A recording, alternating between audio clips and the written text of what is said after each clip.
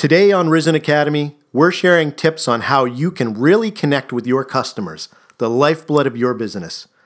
As Abraham Lincoln once said, customers keep coming back if you keep them in your union. That's a true quote, but don't look it up.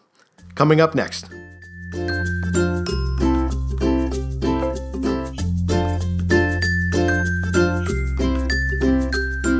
And podcast number 3 is live. That's what we call a winning streak, everybody.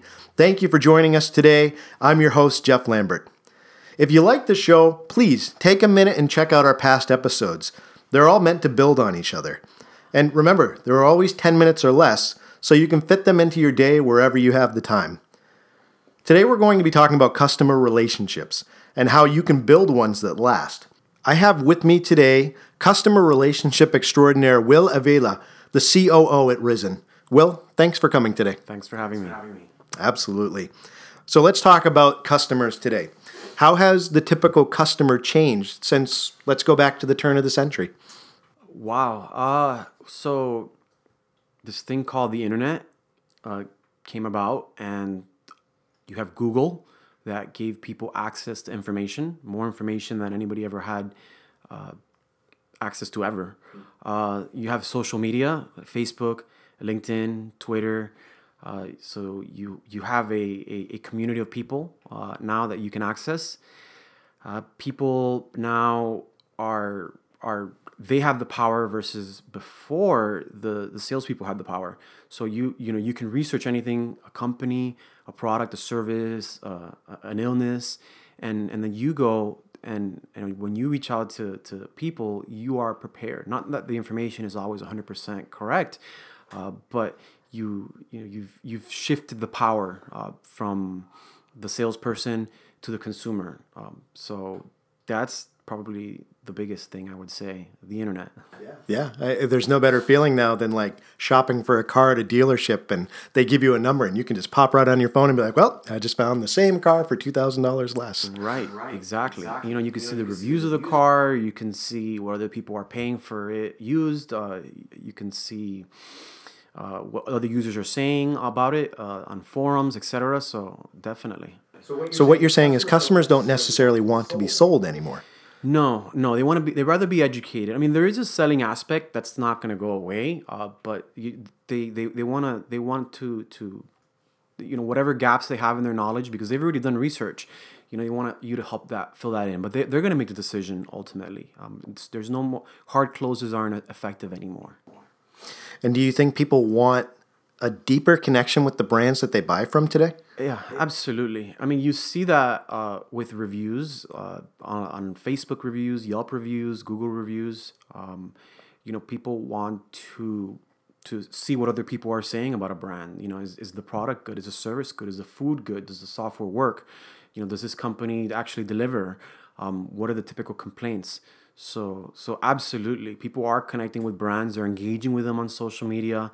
They're responding to them on Twitter, angrily or happily. So people absolutely are connecting with brands, and it's very important for brands to listen to people. So really, ignoring customer feedback in today's economy, that is not a smart move for my business. Correct. Yeah. I mean, you want to, the power of the word of mouth is critical. Like I said, referrals are still the best way of generating business. This is the lowest cost. What other people saying about you have worked with you specifically. That type of word of mouth and paying attention to the consumer is really critical. So paying attention to them, that's one of the most important aspects of building a relationship that lasts with the customer. Do you have any other keys that you could share with our listeners to build like meaningful, long-lasting relationships? Yeah, absolutely. I would say is the key thing is to listen, and 80% listening, 20% talking. And you could do this through a variety of ways. You can send out surveys after they bought your product. You can have a pop-up during a checkout process when they try to abandon, asking them why. You can survey people.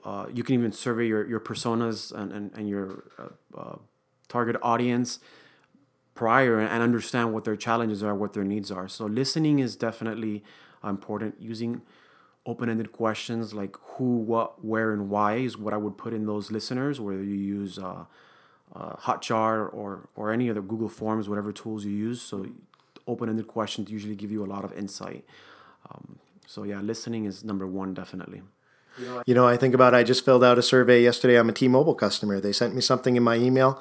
Because I feel like they're responsive to what I usually put back for feedback.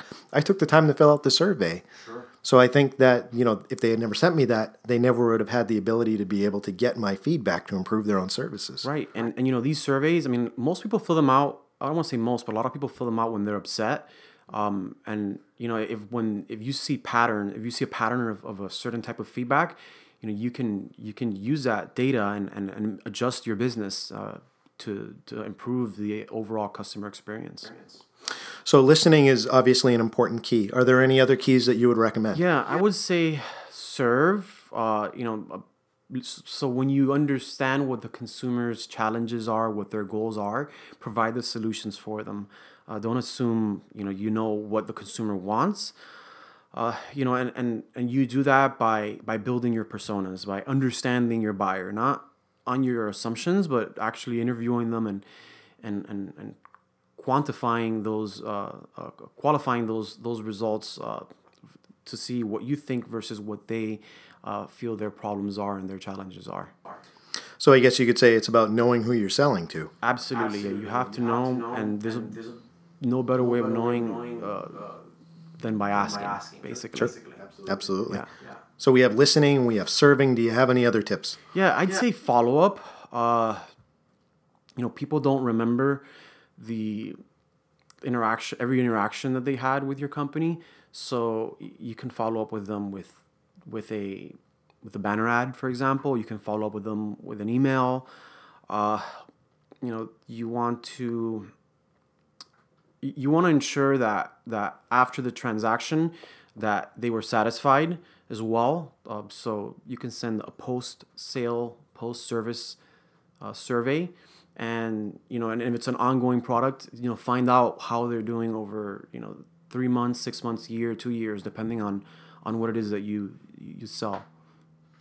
And overall, how important is that follow-up interaction in terms of building that relationship with the customer? Yeah, I mean, it's critical. It shows that you care.